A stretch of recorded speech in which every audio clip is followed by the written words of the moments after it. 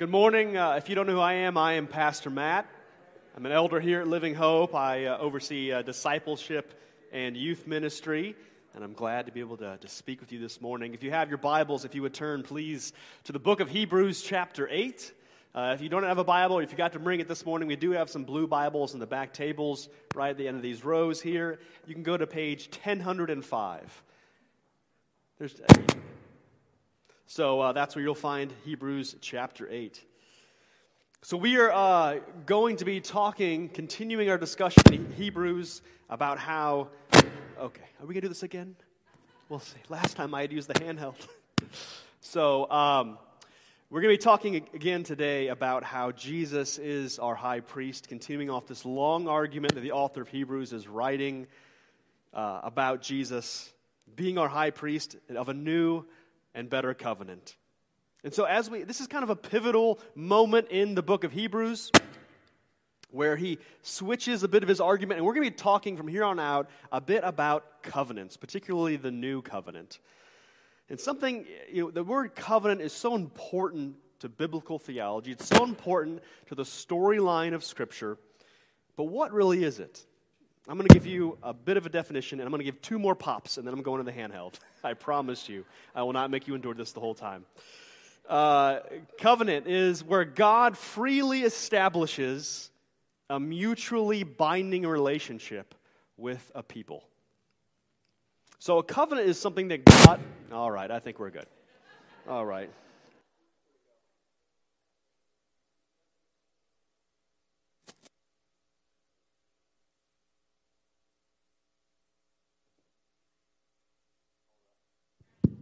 All righty. Thank you. A covenant is God freely establishing a mutually binding relationship with a people. So this means that, first of all, it's a relationship that God initiates. It's not something that people initiate and say, I want to have this certain relational organization with God. God is the one who does it. He does it freely, which means there's nothing pressing God to do it. There's no reason outside of himself why God would initiate this. But God freely establishes a relationship with the people. And it is a mutually binding relationship, which means that there are expectations, that there are responsibilities that God sets up, the ground rules for the relationship. God says, I will do these things. So God makes promises, right? He says to Abraham that I will make a great nation out of you. I will give you a son, and he will make a great nation. Kings will come from you. I will bless your name, and your name will be a blessing to all people. Right? He makes promises, right? But he also has expectations on the people who are part of the covenant, right? There's ground rules. And this may, it sounds like, covenant's not something we use in common everyday speech, but we do understand that there are ground rules for all of the different relationships that we have.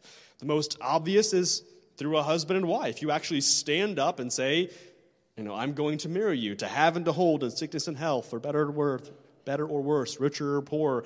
There's a set of promises that you make that set the ground rules and expectations for the relationship. The same is true, even though it's kind of unwritten, with your kids. When you give birth, they don't actually hand you a contract and say, here's what parenting does. They don't do that.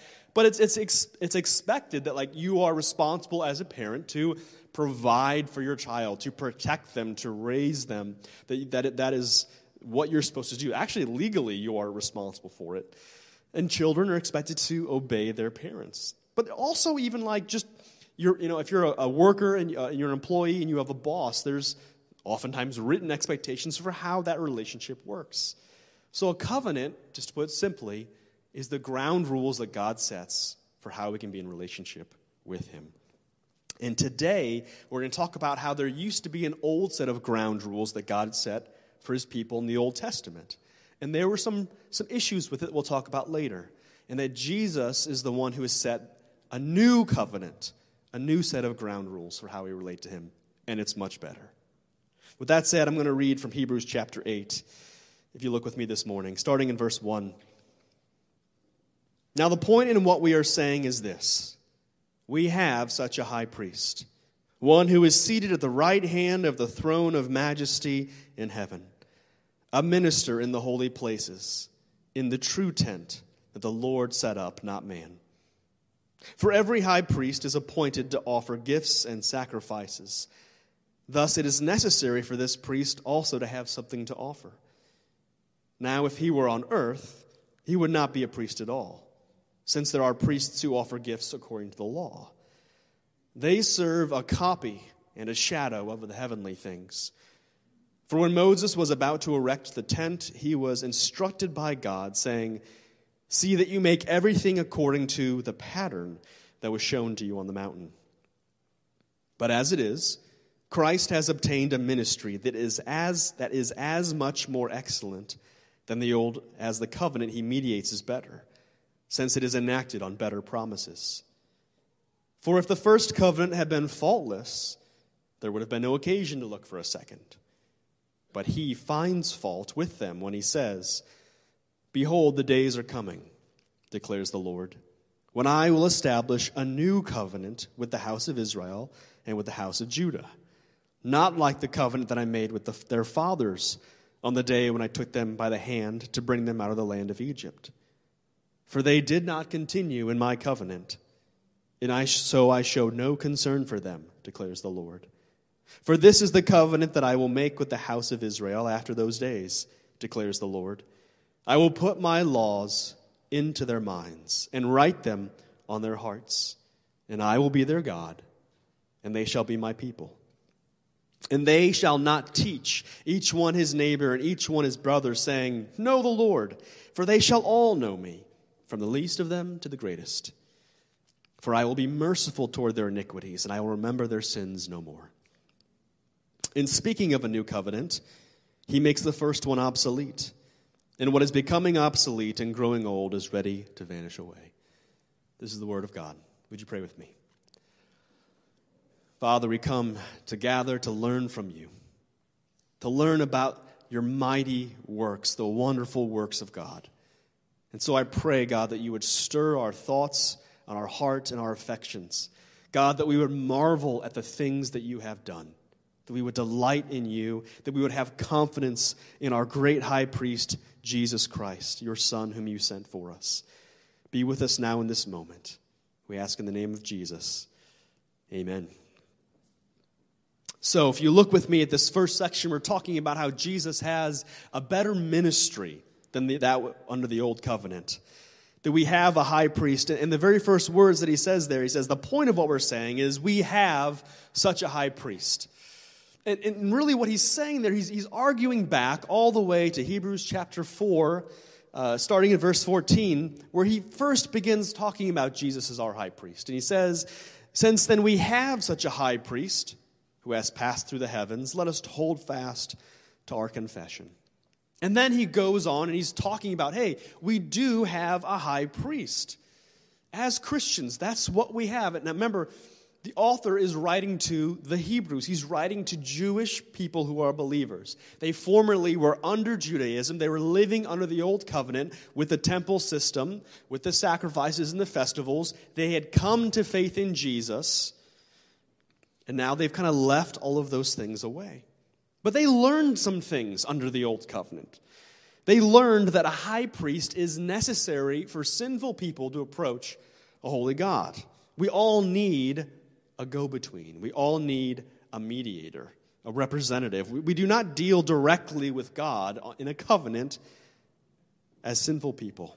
If anyone was to try to approach God on his own merits and stand before him, none could stand before him.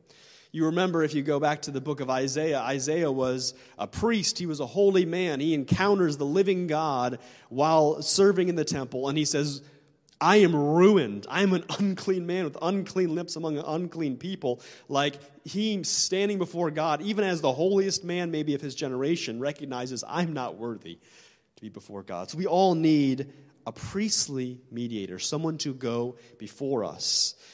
Now, the Jews had the law, they had the covenant, they had the promises, the priesthood, the temple. They had this structure in place that was very reassuring, I'm sure. It was very tangible. Well, there's the temple right there. They're offering sacrifices right there. The high priest is doing his thing. And there's some comfort in the physical, tangible part of that. But now these Jewish Christians, they had come to a place where they had accepted Christ and believed that he had given his life as a sacrifice. So those things, those forms and functions, were no longer necessary. But you might be able to understand how it would be hard for these Jewish believers, that might be a hurdle or a stumbling block that might lead them back to the perceived security of Judaism. Really? There's no temple anymore? There's no priest? There's no sacrament? None of that stuff? Like, they grew up with it. It was comfortable for them. So now the author of Hebrews has spent the last several chapters arguing, no, Jesus didn't demolish the priesthood. He fulfilled it. Okay, he has replaced all of that.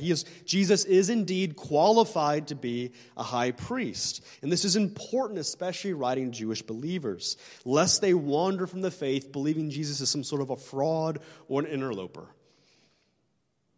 How can you could see, how could they talk about Jesus sacrificing himself on a cross for sins? Priests do that. That's their thing, right? So how could Jesus do that? Well, he's arguing Jesus is a high priest, but not after the Levitical order, not after the order of Aaron, but after a whole different order. I'm not going to go into all of them, but he argues in those past few chapters, what we've been talking about for the past few weeks, to show that Jesus is indeed a worthy high priest, and a better high priest, a superior high priest than anything that the Old Covenant could offer. Some highlights: that Jesus didn't assume this role himself. He didn't just show up and say, oh, by the way, I'm the new guy. No, he was called by God to do this. And that he was a priest similar to this shadowy figure called Melchizedek, was a priest in the Old Testament.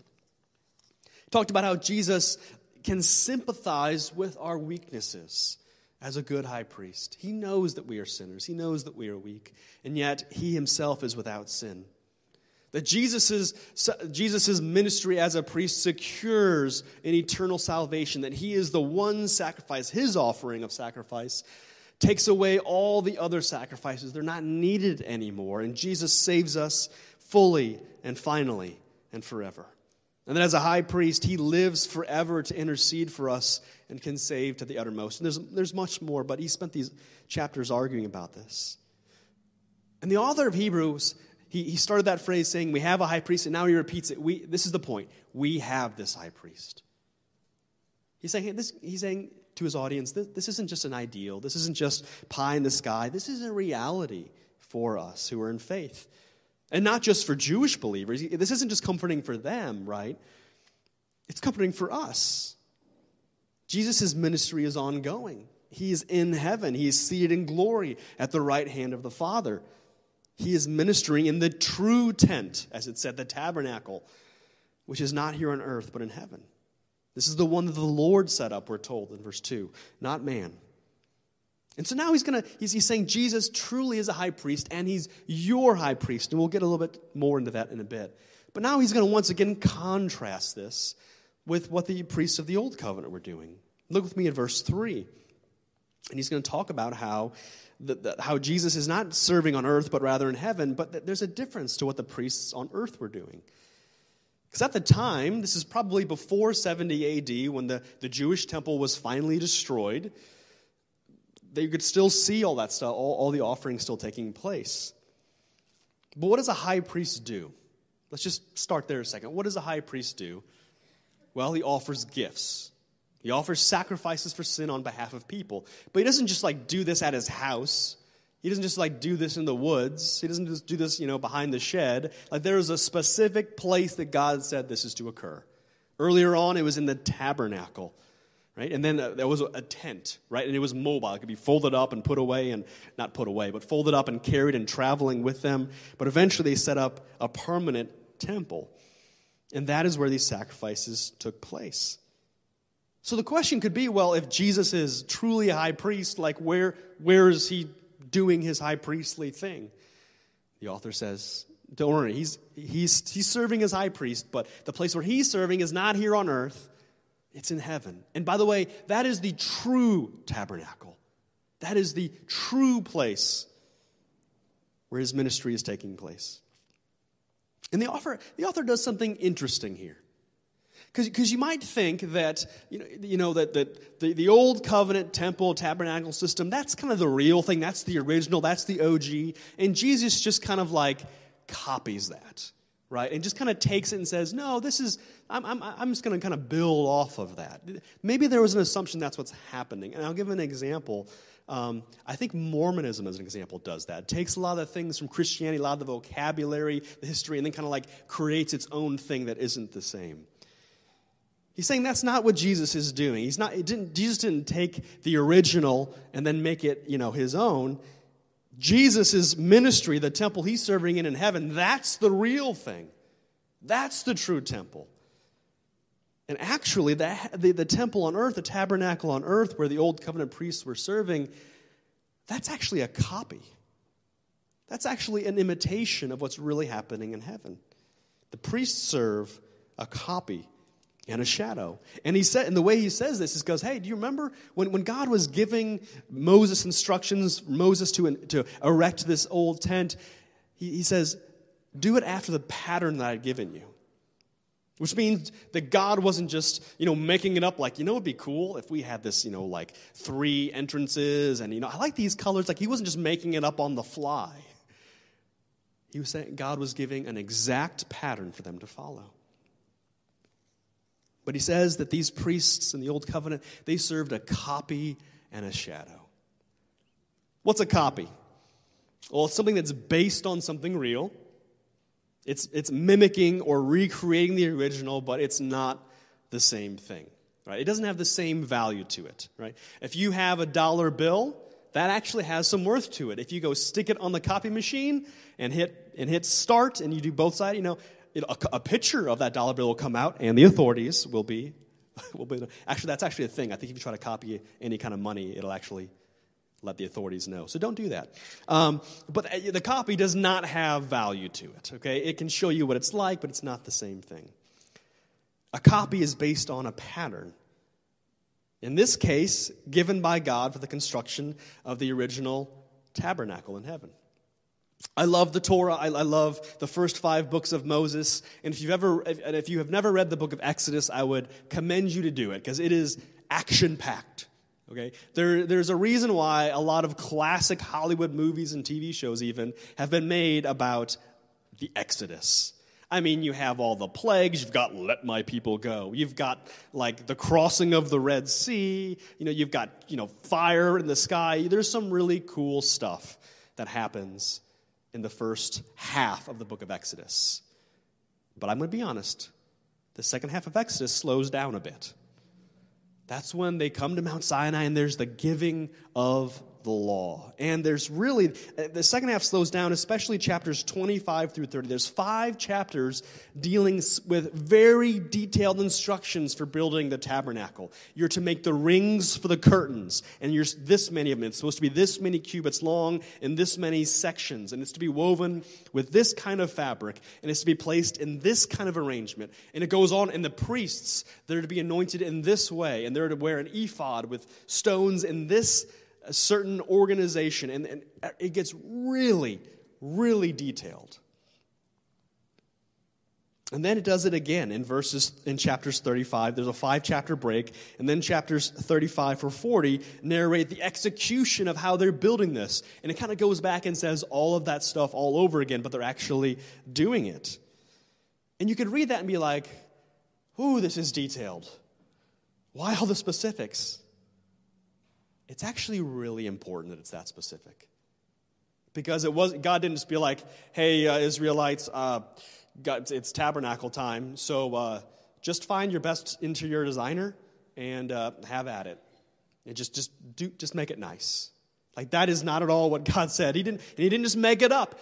God was teaching them, like, I'm going to give you a copy of a tabernacle, of the place, to demonstrate to you what it's like to worship me in my glory. And little did they know, maybe at the time, but it was patterned after a heavenly reality.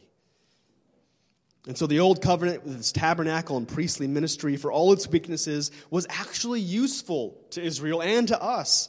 It's a copy of the heavenly reality, and it was instituted to teach God's people then, and even us now, about God's holiness, about what it takes to approach the holy God as sinful people.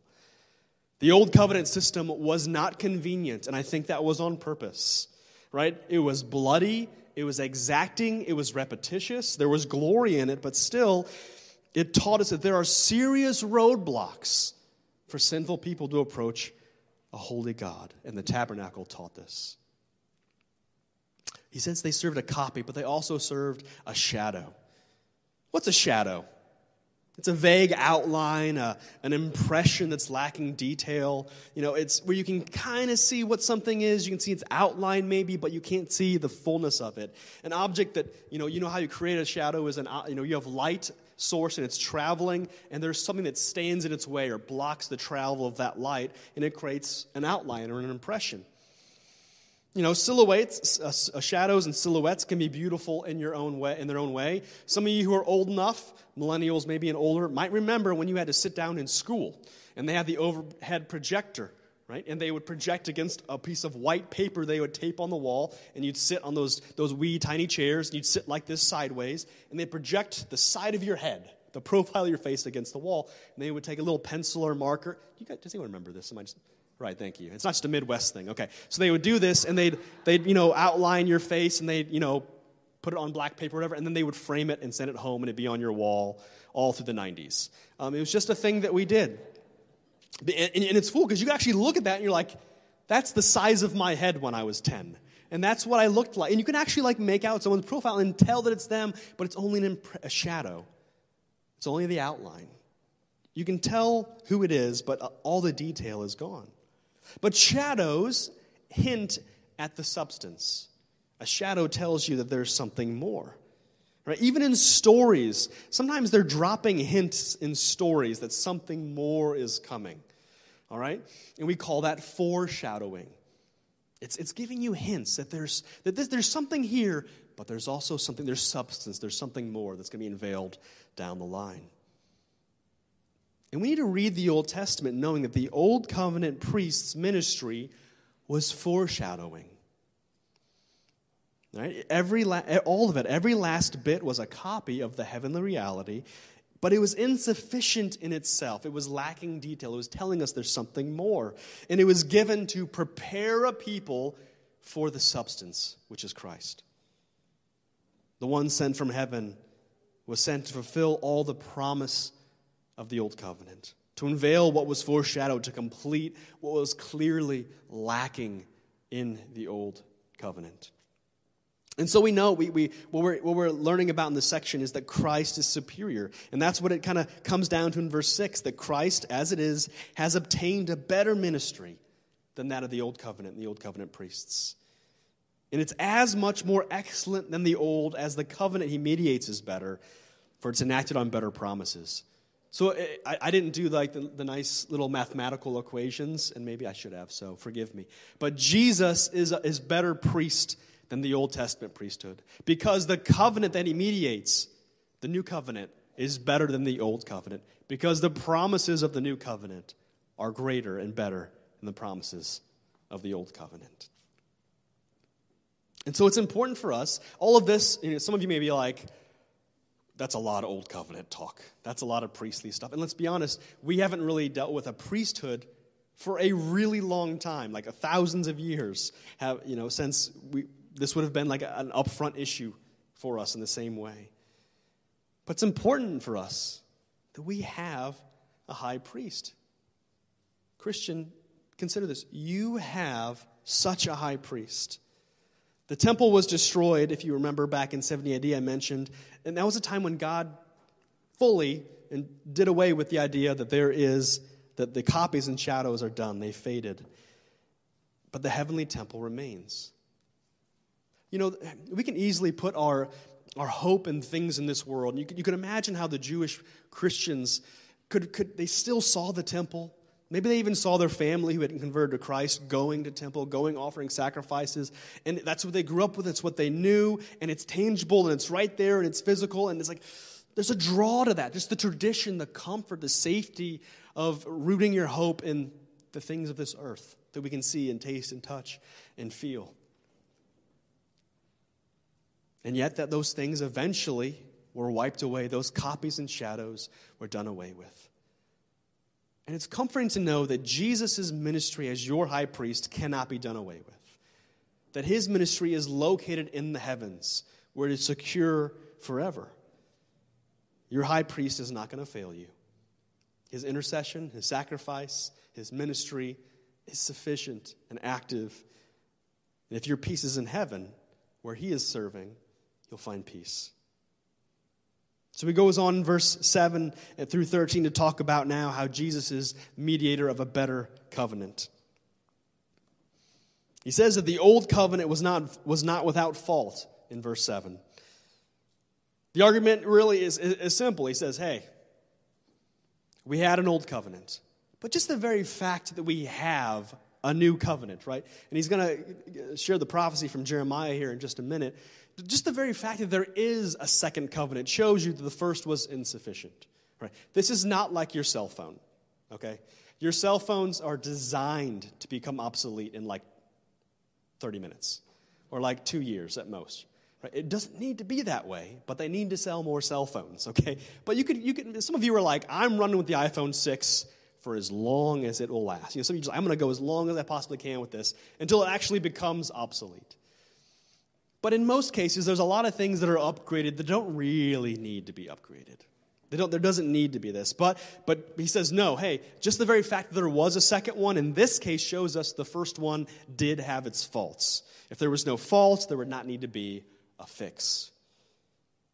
But verse 8 tells us that God did find fault, but he does find fault, but it's not with the covenant itself. The problem wasn't that God gave laws and they were bad laws, or that the tabernacle he set up wasn't good, or that he was teaching something false or it failed. He says that God finds fault. Look at this in verse 8. He finds fault with them. Them being the priests. Them being the people. Them being those who God made a covenant with. The old covenant couldn't accomplish salvation. It couldn't perfect a people for God. Couldn't fully and finally deal with the sins. But hear this, it wasn't designed to do that. It was a copy and a shadow. It was designed to lead people to get them ready for Christ. It was a temporary fixture, a copy, a foretelling of greater things to come. But the fault was with the people. Because remember, God set the ground rules for this relationship. But even that they couldn't keep. We'll look at that in just a moment.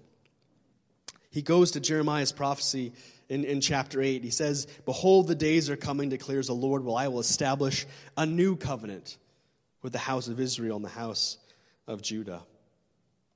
He's going to go on this Jeremiah 31, verses 31 through 34. He's actually going to quote this again in chapter 10. This is a very important passage for the argument that the author is making. He's saying that God will establish a new covenant, and he says with the house of Israel and with the house of Judah. Now, at the time when Jeremiah wrote, Israel and Judah had already been divided. They were divided into two people groups, two kingdoms. They were separated. So God is already hinting that he's going to bring his people back together, that he's going to have one house. And this prophecy made to an old covenant people is using kind of idealized language because we know that in Christ, he isn't just talking about Jewish people. He's referring to all people, Jew, Gentile, every tribe, tongue, and nation, not just Israelites, all people in the new covenant in Christ. But we're told why why the new covenant is necessary and different.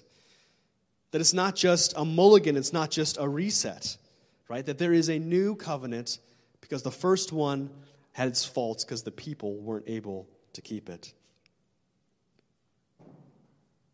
You know, when your computer or Wi-Fi stops working, what's the first thing they tell you to do? Just reset it, right? Just turn it off and turn it back on. Even if you call somebody, they're going to be like, did you turn it off? And you're like, of course I didn't do that.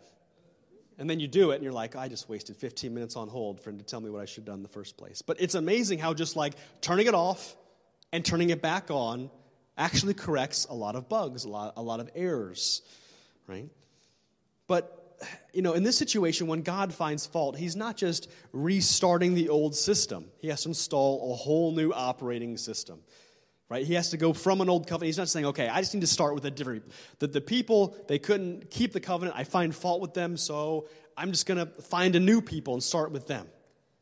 No, God is going to make a covenant with the same people and add people to it, But it's a whole new different system because the old one's obsolete. But God did find fault with people that he gave the old covenant ministry and promises to, because it says they didn't continue in it in verse 9. I was talking about Exodus earlier. The Exodus had so much hope in it. But, they get freed, from slavery in Egypt, and they exit that land, and they go to and as soon as they get to the other side of the Red Sea, everything goes bad. They start complaining and disobeying. They start whining. Everything's going good. Where's all of our food? Okay, I'll give you manna. What about water? I'll bring you water from a rock. I mean, like God just meets all of their needs again and again, but they cannot trust him. And they refuse to, and they whine and complain. You remember earlier on, I talked about those chapters in Exodus, chapters 25 through 30, where God describes how they're going to build the tabernacle and start the priesthood. And then I mentioned in chapters 35 through 40, where they actually build it. Do you know what happens in the middle of that section, the 5 chapters in between? The golden calf. That's where like Moses is up on the mountain, and they say, what's Moses doing up there? You know what? Let's make an idol instead. And so they give all of their gold, which, by the way, was supposed to be going towards the tabernacle. And they give all their gold and stuff to Aaron, and he melts it down and makes this golden calf, and he says, behold, this is the God who led you out of Egypt. They couldn't continue in it. The generation failed to enter the rest of God, which he talked about in Hebrews chapter 3, because they did not continue in the covenant. So God found fault with them. Israel had an opportunity to know God, to relate to him, to inherit all these blessings that they didn't even ask for. They had the privilege of being God's chosen people, of knowing him out of all the nations. But they could not and would not willingly obey God. They were weak to fulfill the covenant obligations. And so the result was that it says God showed no concern for them. The people that could not abide the covenant could not abide with God himself, nor he with them. So God says, we need things to change. Because if I just give people my law, even though the law is good, even though the commandments are good, even though the sacrifices are leading towards something good, we are the problem. When God sets the ground rules for relationship, even when he lays the groundwork out and says, I will be your God, you'll be my people, just here's how I want you to live. Here's how I want you to worship. Sinful man says, maybe not. There's a problem within the heart of every person. And God says, I'm going to have a new covenant that'll correct the problem. Not with me, not with my covenant, but with you. I will fix this.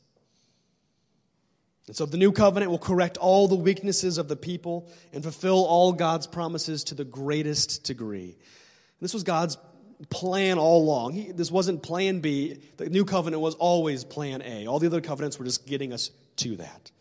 This new covenant, which Christ will mediate, will fulfill all the human obligations. And if we look in this passage, he gives 3 major areas where the new covenant will be superior, right?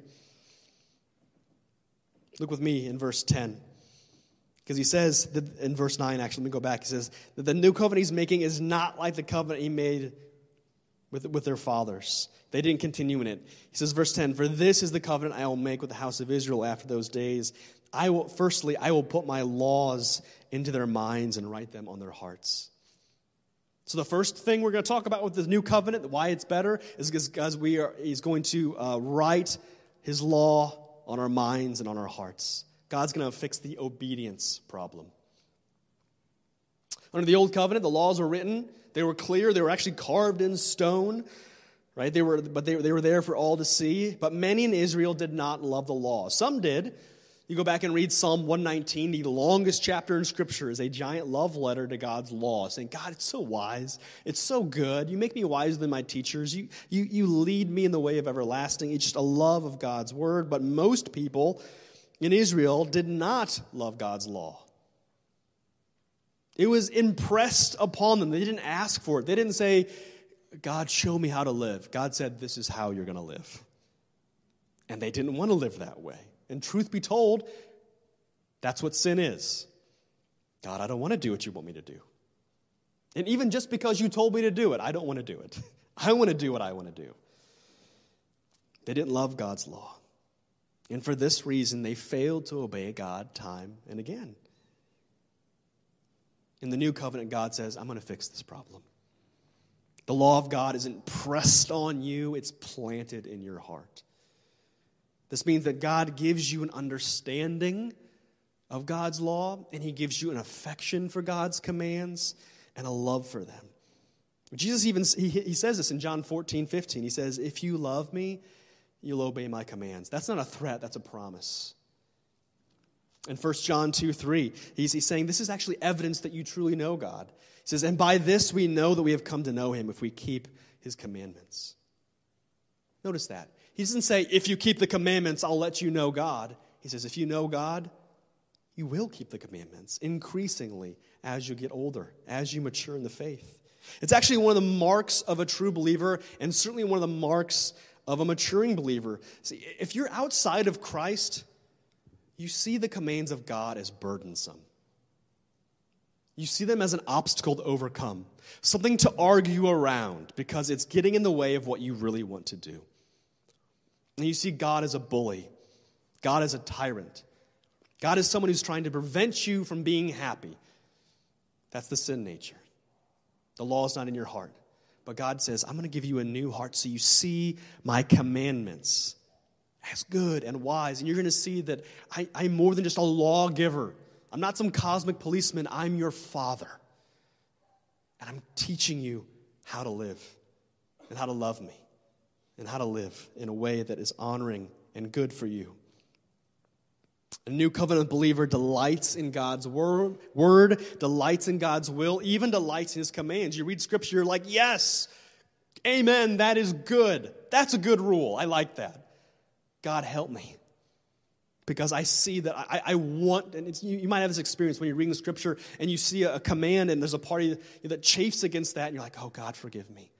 Because this isn't the problem. This is the problem. God, help me by your Spirit to obey your commands. And that's what gets even further. God doesn't just, put his law in our minds and hearts so that we memorize it and understand it. He gives us his Holy Spirit, the one who wrote the commands, into our hearts to say, let me help you.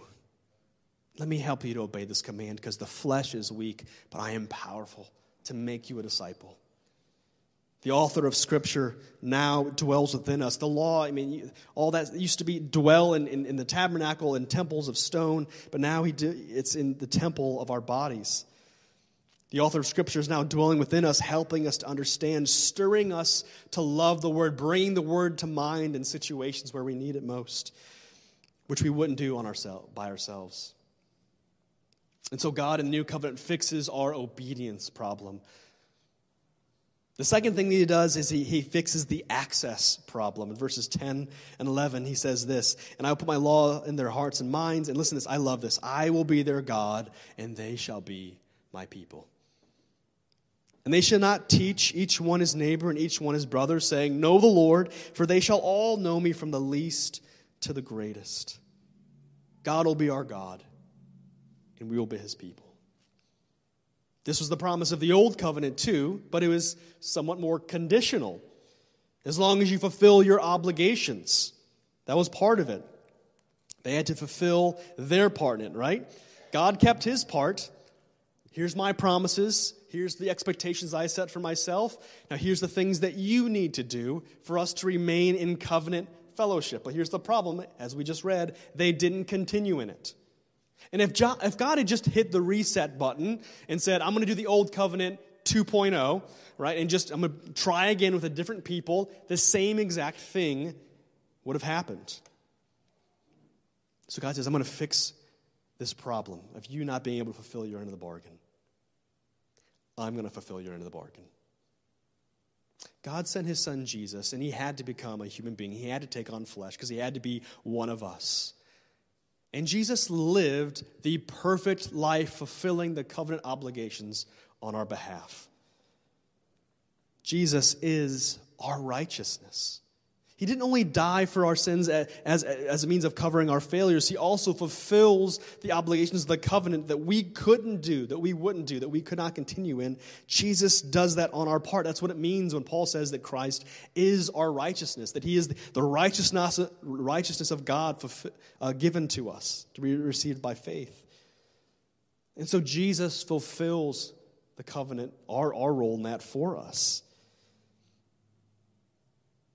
And so now we don't have to worry about this covenant breaking. Those who are in the covenant truly know God deeply, personally, and eternally. We don't have to fear that this is going to go away. But that's God's heart. God's heart is that his heart has always been that you will be my people and I will be your God. John 17:3, a passage I go back to all the time, says this. Jesus says, this is eternal life. This is what it's all about. That they know you. He's praying that they know you, the only true God, and Jesus whom you've sent. Guys, that's God's big plan. That is God's desire, that you know God. That's why you exist. That's why you were given breath. That's why you were given life. That's why he sent his son Jesus. That's why he gave you the Holy Spirit. That's why he established his church, so that you would know God. Heaven, you going to heaven, is about you knowing God. And that's where your joy and delight will be fulfilled. And he says that the old covenant community there were some problems with it. First of all, it was a blended community, which means that it was a community of people who, some people in the covenant were believers, and probably the majority of them were not. There were people there in this covenant who did not know God. But in the new covenant, things are different. It's only believers. It's not based on ethnicity or where you were born or anything like that. It's based on faith. The only way into the new covenant is by faith in Jesus Christ. Jew, Gentile, young or old. So if you're in the new covenant, you're part of God's people. The new covenant people all know God, and they're not separated into tiers. Under the old covenant, only certain people could go into the temple, could go into the tabernacle before that. And only one person, the high priest, once a year could go into the most holy place where God was most fully, if you want to put it that way. But there's no tiers anymore. There's no VIP line for certain Christians. If you are in Christ, if he is your high priest, if you trust him, you are part of God's people. And you have access to God. Jesus is our forerunner who went into the most holy place, and he made a way for us. And he tore the curtain temple top to bottom. So there's no division of access. All of you can know God, because that's God's desire, that you would know him. God doesn't want your religious adherence. He doesn't want your church attendance, or he doesn't want you just to be a little bit more moral than the other people around you. He doesn't want tepid belief in a few. You believe these 3 key doctrines, and then I'm happy. Right? He doesn't want just lip service, certainly. God wants you. He wants you to know him. He wants you to be with him forever. And he made your heart to yearn for him so that only he can fulfill. And in the new covenant, that desire is fulfilled. Lastly, we have forgiveness, the big thing that we talk about all the time. In verse 12, he talks about that he says, "For I will be merciful toward their iniquities, and I will remember their sins no more." In the weeks to come, we're going to look more. The later chapters of Hebrews is going to talk more and more about the atonement of Christ and the death of Christ on the cross. But for our purposes, it'll say that Jesus accomplished by his death on the cross what generations of animal sacrifices couldn't. Forgiveness of sins and freedom from sin forever. Speaking to believers, Paul writes this in Romans 5:1. He says, "Therefore, since we've been justified by faith, we have peace with God through our Lord Jesus Christ." Peace with God. The problem with sin, one of the things that it does, it's not just bad things that make us feel bad about ourselves. That's true. That's part of sin. We feel shame. We feel guilt. That's what's real to us. But the bigger problem is that it puts us at odds with God. Sin is war against God. Sin is hostility against God. It's treason against our Creator. And the promise of this verse, and the promise of many like it, is that as if you have faith in Christ, that he has died for your sins and paid the penalty, that he puts you in right standing with God. That in Christ, if he's your high priest, your Savior, your Lord, you have peace with God. If you're outside the covenant, though, if you do not have faith in Christ, if he's not your high priest, then this is a sobering thought. Your sins are not forgiven. If you're outside of Christ, you may not feel like it, but you're still actually at war with God, and he with you. I think many people have enough of maybe a cultural understanding of Christianity or an understanding of who God is to think, that to know enough about God to believe, yeah, I've heard about God, and I've heard he's loving. I've heard that he's kind. And by the way, that's true. And we have this hope, if I just live like a generally good life, if I try my best, if I'm moral, if I go to church every now and then, if I do those things, surely God in his kindness will overlook my faults and he'll overlook the errors and know that I tried my best. And, if God is kind, he'll let me into heaven. And I think that's the hope of a lot of people. That hell is really only for like the really bad people, but for those who try really hard and are generally good people, that God in his kindness will let them in. But I want you to hear this. I want you to understand this. Christ is the kindness of God. Faith in Christ is the only way into the new covenant, wherein your sins are forgiven and forgotten and covered, and they don't belong to you anymore, and they're done, and they're thrown away, and they're cast as far as east is from west, and God looks at them no more. It's only in the new covenant, which you only enter by faith in Christ. If you do not have Christ, though, you still own those sins. They're still yours. And you're going to carry them with you to the throne of God, each and every one, and you will have to give an account for them. But if you turn to faith in Christ, if you trust him to do his work as high priest, I promise you, he will wipe them all away. He will put his law, he'll put his commands, a love for his word into your heart. He'll put you in right positioning, in right place, in right standing with God.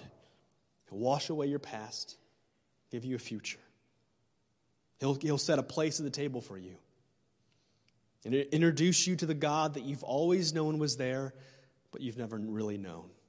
And God will be your God, and you'll be his people. So in closing, I'll look very quickly at verse 13.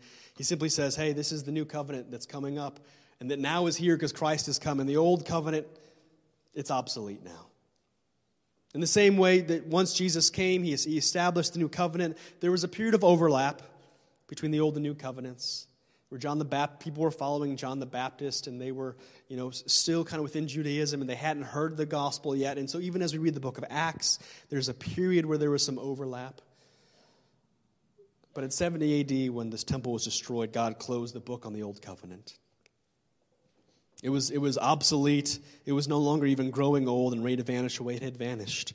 And all that remains is the new covenant,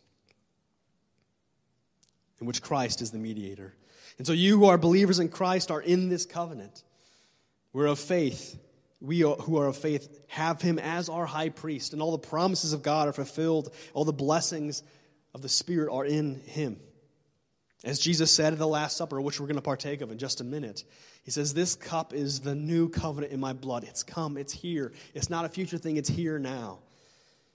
And so I'm going to actually invite the worship team to come up as we're about ready to celebrate the blessing of this new covenant. That we who are in God, we who are in faith in Christ, have God as our Father. We have all the promises. Jesus, our faithful high priest, has brought us near, and he will keep us there. Will you pray with me? Father, we give you praise. We thank you that we have such a high priest, that Jesus is faithful, that he is glorious, that he is interceding for us, that he is our righteousness. We thank you, God, for your wonderful plans, God, that you have a new covenant that will last forever, that you will keep us in faith, that you will keep us near to you, that we don't have to worry about falling from you. That God, in your wisdom and your love and in your righteousness, you have brought us near to you forever. We thank you for the blood of Christ, the body of Christ that was broken, that covers our sins. God, we give you glory and honor and praise for all that you've accomplished in Christ. It's in his name I pray. Amen.